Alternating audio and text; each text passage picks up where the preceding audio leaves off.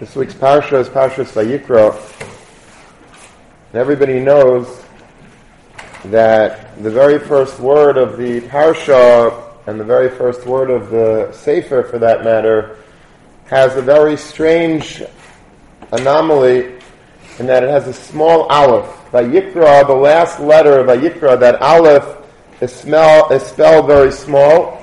It's called an aleph ze'ira, and all the Mefarshim want to know, why is this aleph so small?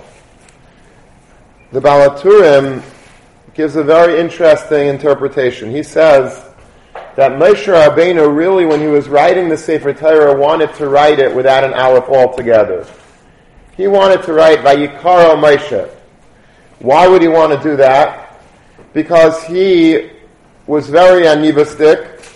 He didn't want to write Vayikra, which implies like a formal calling. He wanted it to be like similar to the lashon that we find by Bilam, that it says Vayikar Elokim el Bilam. HaKadosh Baruch Hu had sort of like a matter-of-fact relationship with him. And HaKadosh Baruch Hu told him, no, write it Vayikra full, with an aleph. And because of Moshe Rabbeinu's great anivos, he decided to write it with an aleph, but a small aleph. And so this small aleph really speaks to the anivos, the humility and the humbleness of Moshe Rabbeinu. And we know that Moshe Rabbeinu is humble because the Torah itself says, "Vayish Moshe anav ma'od mikol ha'ad masha pnei adama." There was no greater anav in the world than Moshe Rabbeinu, and this is borne out by this small aleph. This little letter really speaks volumes as to the great humility and the hachna and the anivos that Moshe Rabbeinu had. And it's interesting, I was at a chasna the other night. Actually, I was at a chasna every night this week.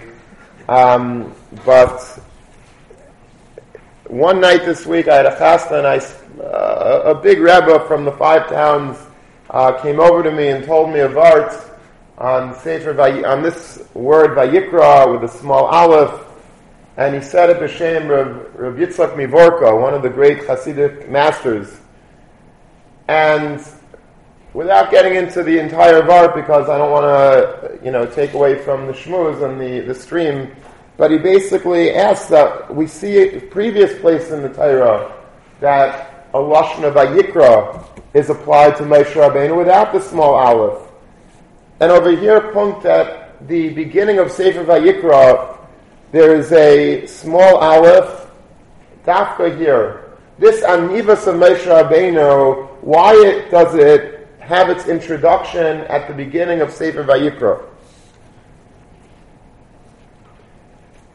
And what I wanted to suggest was that the anivos of Moshe Rabbeinu is b'dafka found when he's called into the Oyel Moed and stands before HaKadosh Baruch Hu.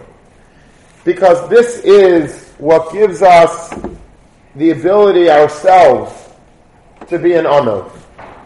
This gives us the tools for those of us that grapple with gaiva. Gaiva is one of the hardest midas. If a person is bitten by the bug called gaiva, it's a very, very difficult midah to overcome.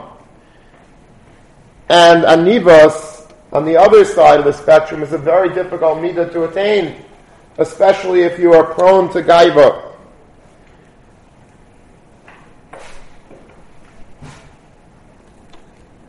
Gaiva is a poisonous midah.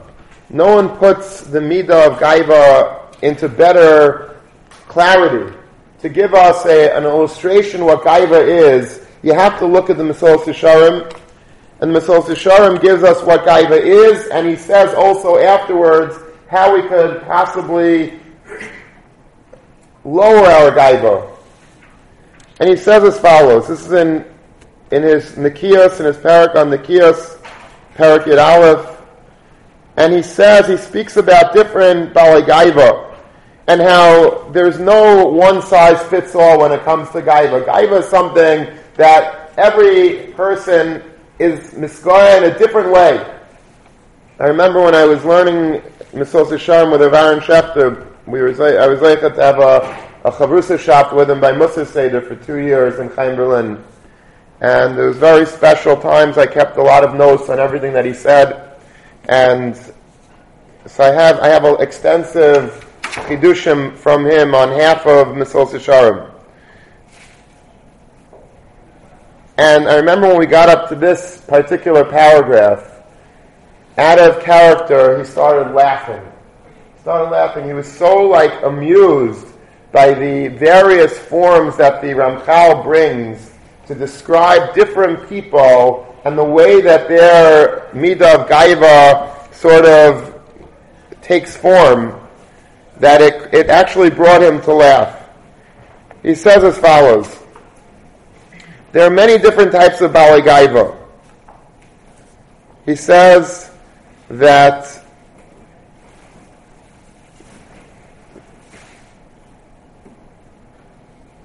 lo yelech ela benachas gado akvay b'tzad goydloi lo yeshiv ela parkadon lo yokem ela mat kinochash. He says the very often about Gaiva, the way he walks, he makes sure to walk in a certain way that his feet don't spread too far. He walks very pedantically. And when he sits in a very laid back type of position. He never sits normal. And when he gets up from his chair, he doesn't get up like a normal person. He gets up very slowly, like a snake would get up. I don't speak to everybody. I speak to people that are very chashuv. VIPs, that's what I speak to. I don't speak to the general public. People that I feel are beneath me, I don't want to talk to. He says, and even when he does talk, he speaks very succinctly, like the Maimar Trofim. Trofim are like these, I don't know, some sort of a desire that they were able to get to speak, and when they spoke like 1 or 2 word statements. That's how certain people speak. Everything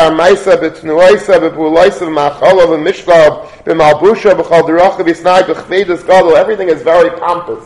Whatever I do, when I eat, the way I drink, the way I walk, the way I talk, everything is done with fakeness and just a very haughty, conceited style.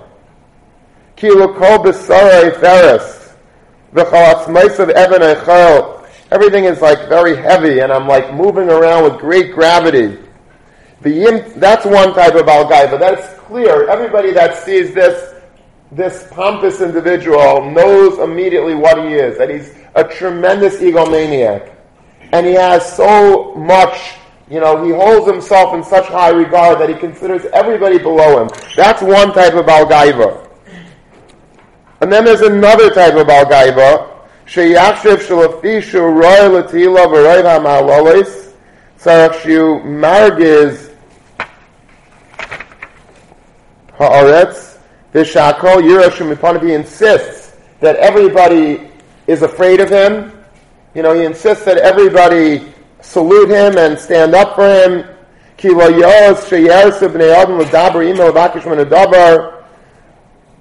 And then he says there's another type of Balgaiva. I am so chashuv.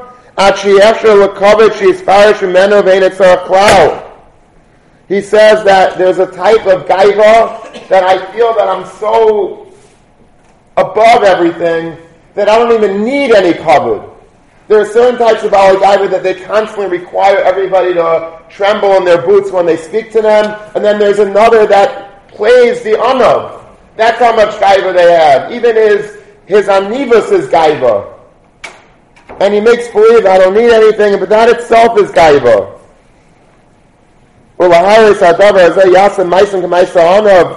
He makes himself out to be a big, a very big honor, but really that itself stems from gaiva. But inside his heart he's saying, as if he's saying, I'm so great, I don't even need any kavod. I have enough. Anyway, we don't have time to go into all of the various types of Bali Gaiva, but there are very many. And they're very significant. And basically what it means is that there are so many types of Bali Gaiva that we're probably one of them. We could probably consider ourselves in one of these categories of Bali Gaiva. Either because you're acting like a Bali Gaiva and you think you're great and everybody needs to give you, accolades every minute, or that you prava nivas, but that itself is Gaiva. And the Mesillas Yesharim spends a lot of ink in discussing the various types of Bali Gaiva, because it's such an important midah that we have to try to conquer, we have to try to break, as difficult as that may be.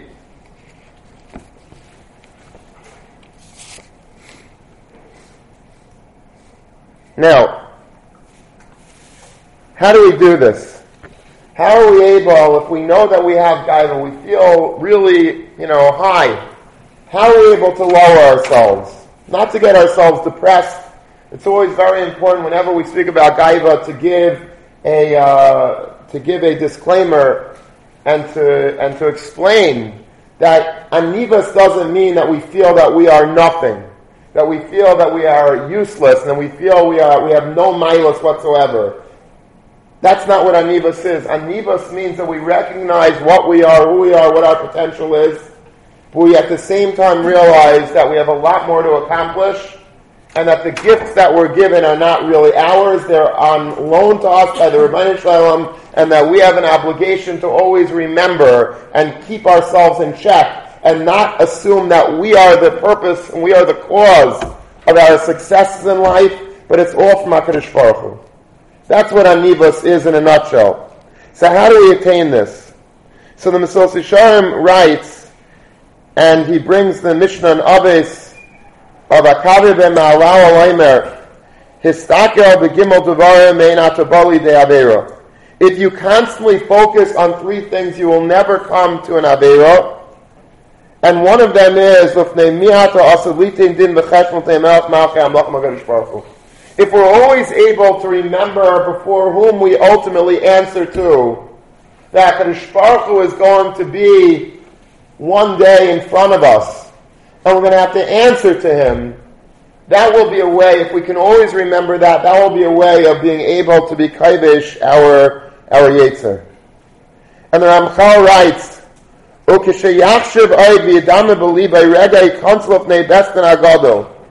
if we could sometimes imagine for ourselves that we're standing in front of the best in Agadol, imagine ourselves right now. We enter into Shamayim, we enter into Eilam HaEmes, and HaKadosh Baruch Hu is there, B'chvaydei B'atzmei, with all of the heavenly hosts around Him. Be'esh sheyira atzmei l'fnei melech malchei hamlach HaKadosh Baruch Hu, HaKadosh v'atar b'tachlis HaKadusha v'atara. We stand before God who epitomizes sanctity, purity, greatness, everything. And He's with His entourage of great heavenly angels standing all around Him. They're perfect. And here am I, standing in front of all of this greatness. Imagine that. I'm lowly. I'm vacuous. I'm deficient. My maisim, they reek. They smell. My maisim are terrible. You know the story I tell very often from Mendel Kaplan, one of the Rosh Hashivas in Philadelphia, a tremendous Adam Gadol. He was a Talmud Rebbe Chanan, and he used to invite people over to his house who on Shabbos they absolutely reeked. They smell. We know what people that that are homeless smell like, and these were people that he invited as a big tzaddik, and he invited these people over to his house every single Shabbos. And his daughter once complained to him, and she said, "Tati, I love you and I respect you, and everybody knows you're a tzaddik, but I'll be honest with you, I can't take this minig anymore. I want once in a while to be able to eat my cholent at my Shabbos table without feeling like repulsed. So if you don't mind, if you could please stop inviting these people once in a while, that would be a big favor to me. And her father basically said to her, says, I understand what you're saying. He says, but I'll tell you a secret. He says, someday we're going to be Aymed Lefnei Melech Malchei Amlachim. And we're not going to smell too pretty either. It's not like we're not coming in with some beautiful cologne on. We're going to reek. Our Averis are going to be so smelly on us that HaKadosh Baruch Hu could very easily say, I don't want you in my mechitzas because you reek. And we might have one answer to give, and that is, well, when we lived in this world, we invited people that reeked into our mechitzas, and that's why you should allow us into yours. This is what Rebbe Svei, who was Rosh Yeshiva in Philadelphia, used to quote, I think very often by his Ne'ilah drasha. This is the mice that he would quote. And this is what the Ramchal is saying. He says, like, imagine we go up to Shamayim. In this world, we think we're big machers, and we're Tamid Chachamim, and we're Lamdanim, and we're big tzaddikim, and we're from, and we're this and we're that. But when we go up to Shamayim, and that's really, where the rubber hits the road, where you see in the Eilam HaEmes what's true and what's fake. And here we are, says the Ramchal, standing in front of Melech Malchei Amlachim. And with all of his greatness and all the perfection of the Malachei Maila. And here we're standing before God, and we have so little to show for ourselves and so much to be embarrassed about. Imagine that for a second. Hayorim Reish.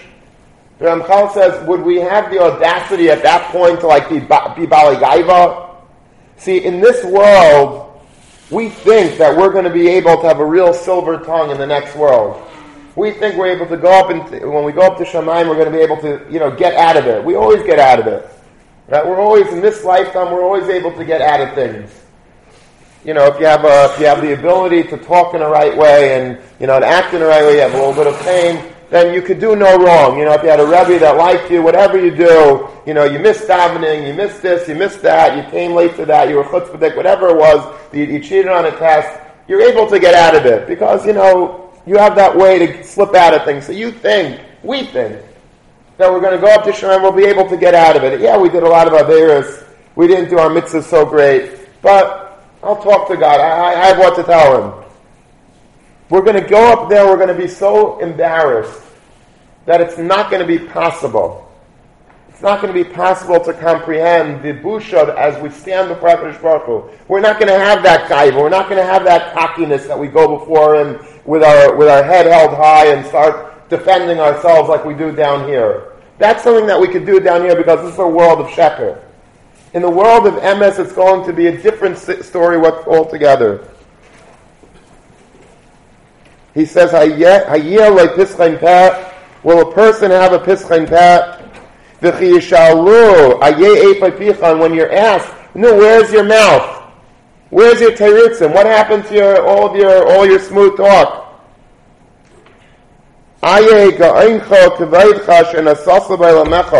Where's all that gaiva that you had in this lifetime that you lived? You were so boisterous, you were boasting about this and you were proud of that. Where's all that gaiva? Where is it now? What are you going to answer then? Hine vadai she'ilu rega echad yatzir ha'adam b'sichloi ha'emes hazeh tzir amiti v'chazik. If a person really thought about that, sincerely, if we would stop for a minute once in a while and think about it, we don't have time. If, let's say, we would make time for ourselves to actually think about that, how we're going to answer HaKadosh Baruch Hu on that day. That would be the antidote to gaiva. We wouldn't have that gaiva because we would recognize that it's not shayach. It's not possible for me to live with this illusion anymore of gaiva because HaKadosh Baruch Hu is in front of me.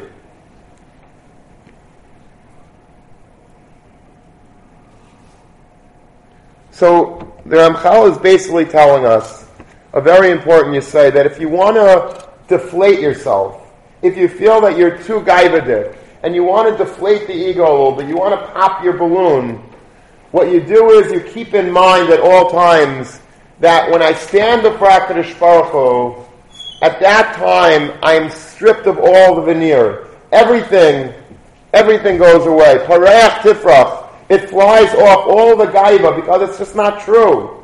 That gaiva is something that's down here because it's an ayom hasheker. But if you're standing before greatness, where's your gaiva?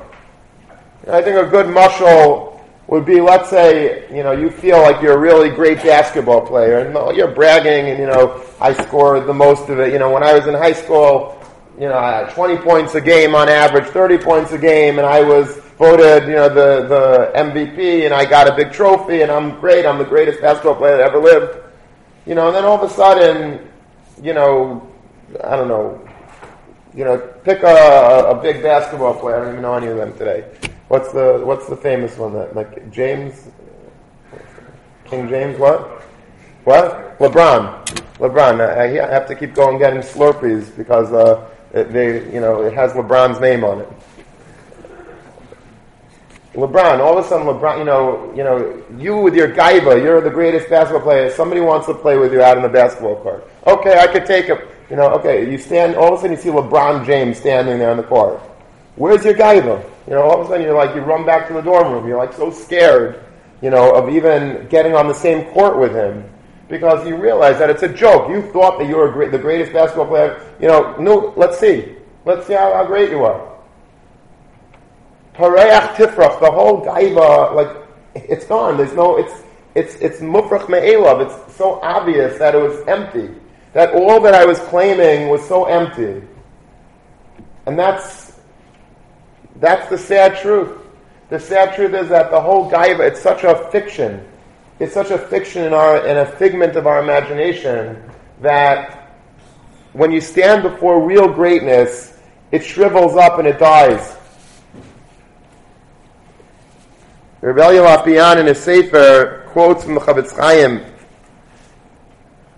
that Eishes Chayil that we sing on Friday night, which is Shlomo Melech's composition in the end of Sefer Mishlei, it says there, Noida Basharim Bala, the Shifta Yim Ziknei Aretz, that the husband will be known when he sits amongst the Ziknei Aretz. Noida Basharim, in the gateways there will be known her husband when he sits together with the Ziknei Aretz, together with the elders of the world.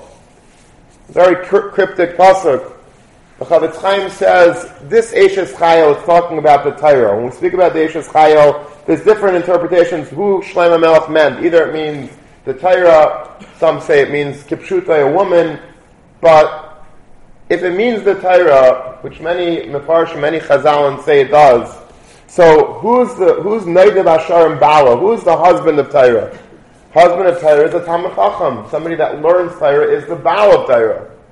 So the Chavetz Chaim says that in this world, when a person claims to be a Talmid Chacham and gets credit for being a Talmid Chacham, so he says, why does everybody think he's a Talmid Chacham? Because he knows a lot of Gemaras. He knows Gemaras. He throws around a lot of Gemaras. And the Chavetz Chaim says, where does he know these Gemaras from? Is he a Baki and Shas? No. He says he knows one Gemara because he saw it in a Pnei Yeshua. He knows another Gemara because the Ketzais brought down that Gemara. He knows another Gemara from a Nesivos. But it's not really that he's a Baki and Shas. He just he knows Gemaras and he's able to throw around a lot of impressive, quotations, Maimari Chazal, Gemaras, Halachas, but not because he's really thoroughly knowledgeable in Torah, but rather because he just borrows, from a lot of sources. As far as I'm concerned, that itself is very impressive. A person knows Gemaras from Kitzaisen and from Pnei Yeshuas. To me, that's already a tremendous mile. But the Chavetz Chaim, he says people that are acknowledged Talmidei Chacham, oftentimes they're not really as knowledgeable as they lead people to believe. When will we know really who's a real Talmid Chacham and who's not a real Talmid Chacham? Noidav Ashar and Bala, the Shiptay im Ziknei Aretz. When he dies and he goes into Shamayim and they give him they start really, he's sitting amongst real Talmid Chachamim and they're testing him and they're talking and learning with him and they see that he doesn't really know much. That's when it's going to be really, you're going to know who's who, that'll separate the men from the boys. A lot of times we go through life with notions that, people will say I'm a Talmid Chacham, people say that I'm very good in this and I'm very good, and we know, or we should know the truth, that it's not really so. That as great as people think I am, I'm really not that great. But in this world, we're given the liberty very often of deluding ourselves and deluding others into believing things that are really not true. And we have to be very careful about that. We have to know, we have to have a real understanding of who we are and not go overboard. Even if people are, he's a big Talmid Chacham. How often do he's a big bucky and he knows this, he knows that, and he's a Paisik and he's a Rav and he's a Tzaddik, and we let these things go as if they're normal.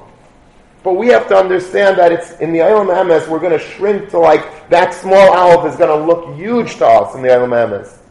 Because we're going to be so small in comparison to HaKadosh Baruch Hu, in comparison to really what true greatness is, that the gaiva will immediately dissipate. Immediately.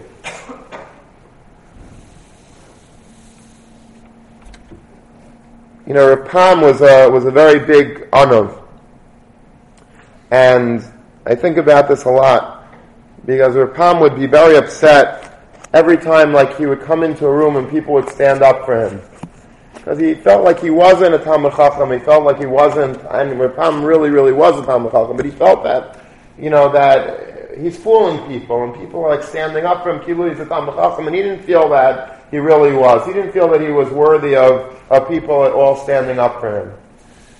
And then he saw, I don't know, I forgot who it was, I forgot, he quotes a certain Sefer Halacha that basically says that if people stand up for you thinking that you're a Talmid Chacham, even if you're not a Talmid Chacham, but the reason why they stood up was because they honestly felt that you were a Talmid Chacham, then they get the mitzvah of Adartu Pnei Zaken. That mitzvah of standing up for a Talmid Chacham is theirs, even though it wasn't really somebody that you should be standing up for. Even if he wasn't a Talmid, people think that he's a Rav, he's a Talmid Chacham, and you stand up for him. Even if you didn't have to stand up for him, you get the mitzvah of standing up. Once Reb Pam saw that, he felt a lot better. He said, at least I'll be mizakeh people in the mitzvah, even if I don't deserve it. But Reb Pam was very true. He didn't let it get to his head. He was a big Rosh Hashiva, he's a big tzaddik, he founded Shuvu, his chusim are a medis lahad, but yet he didn't permit himself to get into that mindset that, I'm great, I'm awesome, everybody has to stand up for me, everybody has to bow down to me. Because Reb Pam was a true person, he was an ish emes. And he always kept in mind how really, the world is very easy to deceive in this world. In this world, it's so easy to fool people. People are so, gullible. And if they see you learning a little bit extra in the Beis Medrash during Bein Hazmanim, or they see you, putting a quarter in the pushka, right away people are, they're writing biographies about us already. But in the next world, it's going to be so clear to discern what the truth is, that we have to see that already in this world. And we have to understand that as great as people might think we are, don't let it get to your head. Feel good about your accomplishments that you know are good and true. But don't allow this myth to be created about you in your own mind, about how superior you are to others. Because as great as you may be, maybe even relative to your friends, you're great. But it's a big world out there. And even if within your little pond, you're the top fish, you're the big fish. But if you go to Panovich and you sit there for a little bit, or you go to Lakewood, you sit there and you see people that are mamish Talmidei Chacham Mavakim sitting and learning, many, many years, Basmada Rabbah, you feel like, I'm nothing. I'm mamish nothing. I'm mamish after the arrow. And that's how the Ramchal tells us to deal with gaiva. Yeah, you could be gaiva. You could choose to be egotistical. You could choose to think you're the greatest. Or you could be reality-based and realize that everything is relative. Maybe in your little circle you're great, but you stand before real greatness. And you stand before the Rebbeinu Shalom, Melech Malchei Hamlochim, and you're going to shrivel. You're not going to even be anything. You're going to feel so small and so insignificant that your gaiva is going to be gone.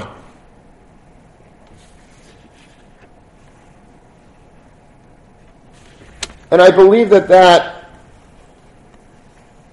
is what Moshe Rabbeinu is teaching us in this week's parsha. That Yikra Moshe Rabbeinu, finally the Mishkan is put up. HaKadosh Baruch Hu calls Moshe Rabbeinu in. And then Moshe Rabbeinu is standing mamish in front of the Shekhinah in the Mishkan, in the Oyel Moed, by Yikra, with a small aleph. The main way to attain Anivos is by being cognizant that I'm standing before HaKadosh Baruch Hu. When you enter into a Mishkan, when you enter before the Shekhinah, and you're standing before God, it's not possible for you to have any fantasies anymore of gaiva. That all evaporates. That's when you don't surround yourself with godly, great people and with God Himself. But when you're standing before the Rebbeinu Shalom, all of that it vanishes. Your gaiva is no longer. The small aleph teaches us HaKadosh Baruch Hu is here. HaKadosh Baruch Hu stands before us.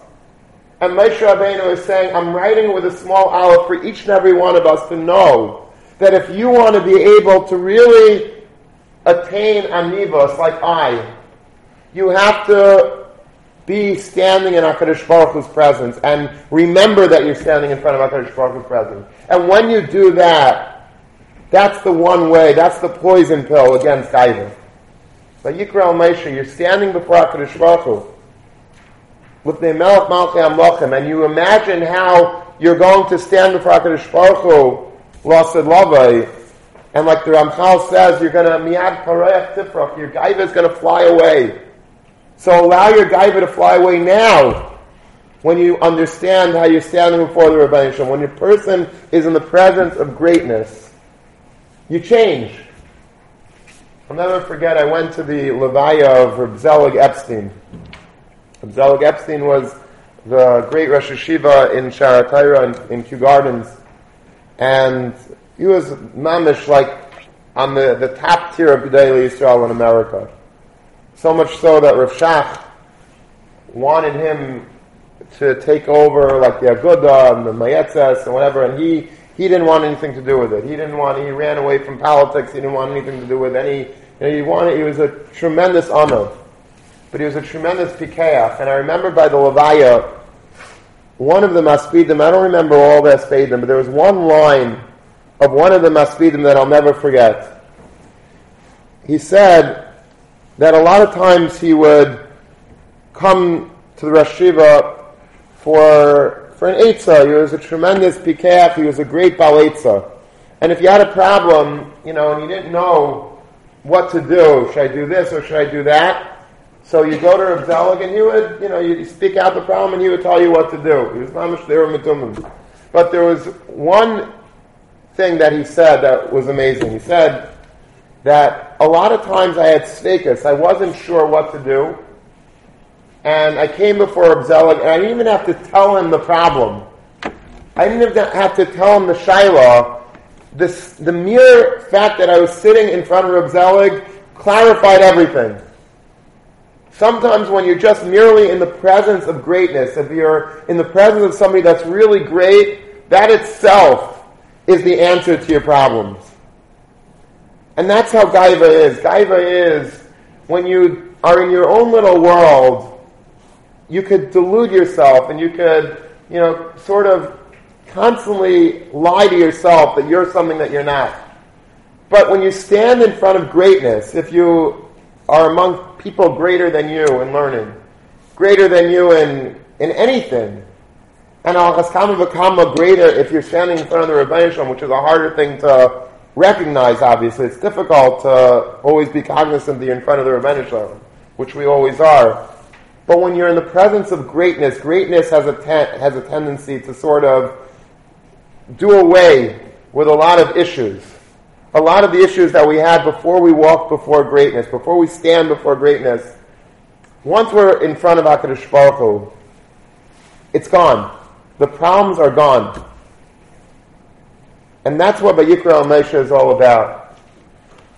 The ability for a Yid to come before the Rebbeinu Shalom and to constantly imagine himself as standing before the Kisei HaKavod in Lofnai V'Lofnim, where it counts. That's something that's life-altering. That's something that will change our life if we're able to understand that. And there's a Medrash in Bereshis Rabbah that speaks about how the Romans, when they came to destroy the Beis HaMikdash, they were a little afraid to go into the Makom HaMikdash. They were afraid. They knew that it's a holy place. They didn't dare tread there casually, at least at first. So what they did was they sent like sort of a trial balloon into the Makom HaMikdash to see what happens to them. So there was a person that was not a frum person at all, and he was quite the opposite. I think he was a mummer. His name was Yosef Meshisa. Yosef Meshisa, he was like a bandit of some sort. And the Romans said, "Hey, Yosef, come here. We'll give you, we know that you like money a lot and you're not so frum. So you're going to go into the Beis HaMikdash. You can take your shopping cart with you, and you get to take one thing out of the Beis HaMikdash. You want to just see, what happens to you if you do that." So Yosef Meshisa comes in, and he took out what I would take out. What did he put in his shopping cart? He put in the menorah. Menorah, it's a really nice, you can use it on Hanukkah. And, it's big, it's gold, it's heavy, it's a nice gift piece, like it's something chashuv, the Aron is probably too big, scary to go into to the Kodesh HaKadoshim, but he took the menorah. So he comes out of the Beis HaMikdash with a menorah in his cart, and, he's happy as a lark. He walks past the Romans like he's taking this menorah home, and the Romans say, no, you can't take the menorah. You can't take the menorah. Why can't I take the menorah? The menorah is not for commoners. The menorah is something everyone saw. The menorah was special. I just came from Eretz Yisrael. You walk up the steps to get to the Rova. They have that, that reenactment of the menorah there. It's chashuv. It's very royal. It's regal. That's not for a commoner. You can't take that and put that in your living room. You take something else. Go back in and take something else. He says, I can't go back in. He said, I'm not going back in again. So they said, why not? So he says, I already angered God once. He said, I'm going to go and anger him a second time by going back in. They said, Yosef, what happened to you? And they started hitting him. They started torturing him. And he said, all he kept saying until he died was, woe is to me that I angered my Creator. And the Panovich Rav asks, what happened to Yosef Meshisa? Yosef Meshisa was a bandit. He was able, the first time around, to go in without any busha. He walked right in to the Kodesh, to the Makom HaMikdash, for the Azara, and he took out the menorah, and all of a sudden now he became frum, and he was willing to be tortured to death. What happened? And the Panovich Rav says that that's the kayach of the Makom HaMikdash. That when a person comes into the Makom HaMikdash, he's a changed person. You can't walk into the Makom HaMikdash and not do tshuva. Because you're standing in the presence of such greatness. The Shekhinah is there. The Kedusha is palpable. You can't walk out of there unchanged. You can't. You have to be changed.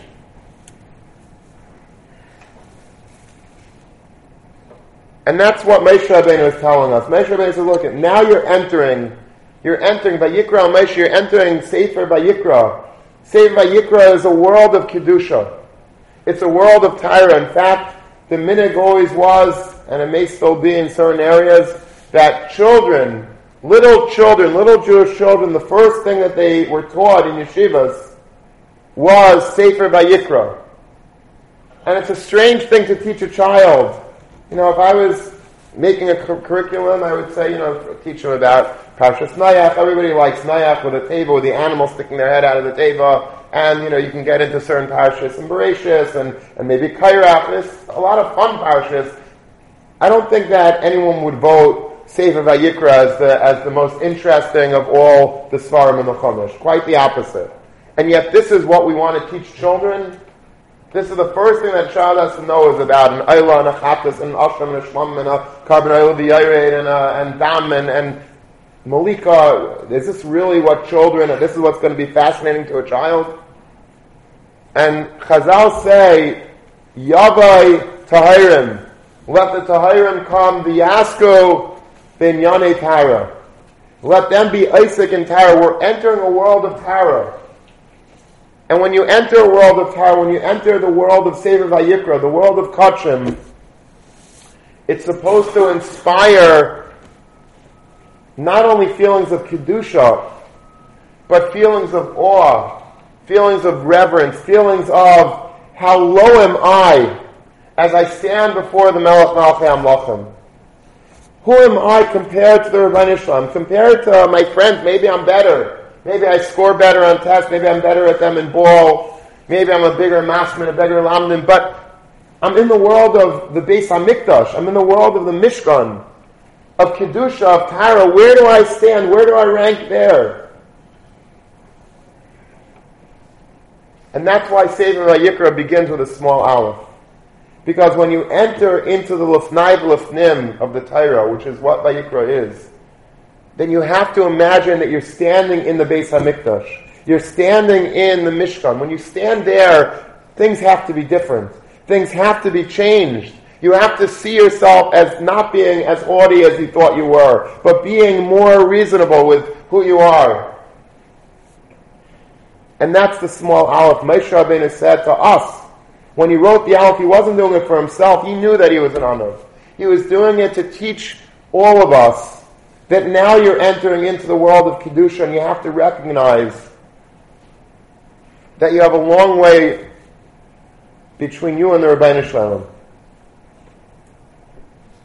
I remember that there was a great guy, and I don't remember who it was, but it just popped into my head that there was somebody that was giving Musar to a great guy, a big Baal Darshan, and he was asked to give Musar to a big tzaddik, a big guy, and he said, I can't give you Musar.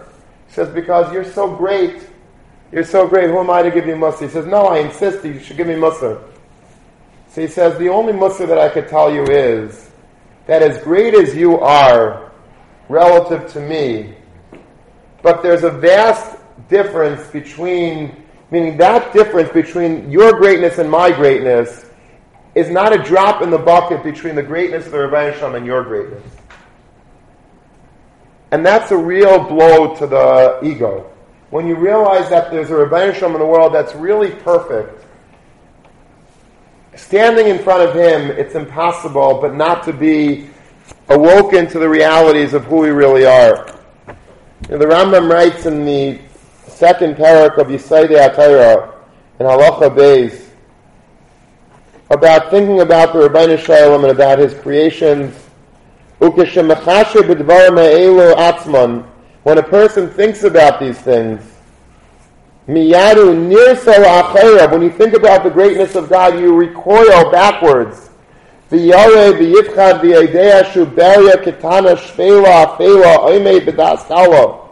How small I am, how puny my mind is. With the tamim deis.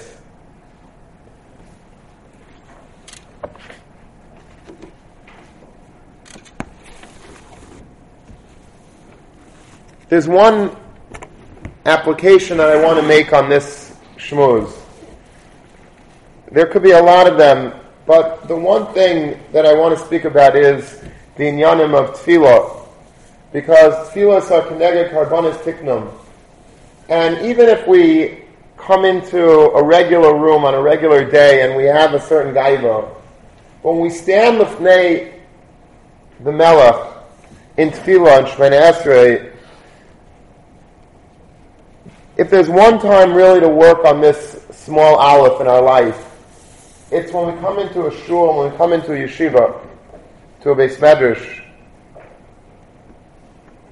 And there are two ways that people come into a shul. Some people come into shul and they come to daven. They come to machnia themselves. They come to stand in front of HaKadosh Baruch Hu with the awe and the reverence that's required. There's no shul in the world that doesn't have somewhere a Dalef Name Miata Emed plaque or on top of the Aron. As a reminder, you're standing before God. You're standing in a shul before HaKadosh Baruch Hu. But then many of us come into shul and it's more of a social outlet for us. You know, we feel very comfortable and we walk in and our davening is not a davening. Our davening is basically a hechatimsa to shmooze with our neighbors, to talk to the guys in the back of the Beis Medrash sometimes. Davening is a time that we're mamish aimed lifnei HaMelech. It's a time like Moshe Rabbeinu, like Yosef Meshisa, you're coming in lifnai v'lifnim, you're standing in front of the Rebbeinu Shalom. And when we're davening, we have to be machnia ourselves. We have to lower ourselves. We have to break the gaiva as we stand before the Rebbeinu Shalom. And there are many campaigns that I see now that are very popular. And they're very important. They're vital. That when you come to shul, when you come into a Beis Medrash, you have to make sure not to talk. It really bothers me a lot. And sometimes I motion to people. It bothers me a lot when I see Bachrim in Yeshiva. And Baruch Hashem, on the whole, I think we have a very beautiful davening here, both during the week and on Shabbos. But there are people, and I'm told about this by people that are very often standing in the back of the Beis Medrash, that there's a lot of talking. Not a lot, but you see it Friday night a lot. Groups are standing in the back, and it's understandable because a lot of guys haven't seen each other a whole week, especially people that only daven here on Shabbos. And the natural tendency is, you walk over and you schmooze, and, after Shemoneh Esrei Friday night, and you should know in halacha, by the way, if there's one time you shouldn't schmooze in shul especially, it's after Shemoneh Esrei Friday night, by Vayechulu and by Magen Avis. It's brought, the Mishnah Berurah brings down from Svarim HaKadoshim that there was a person in Shamayim with like a huge, his panim were marikas. He had like a green complexion, and he had like blemishes all over his face. And they asked him, why did this happen? And he said, because I spoke during that part of davening. Friday night I spoke by Vayechulu, by Magen Avis. Speaking then is a very dangerous time to speak.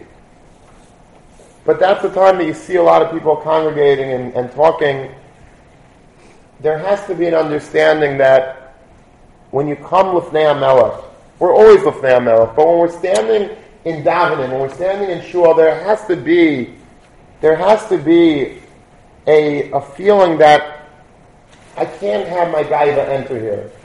I can't stop people. After davening, I could talk to people out in the hall.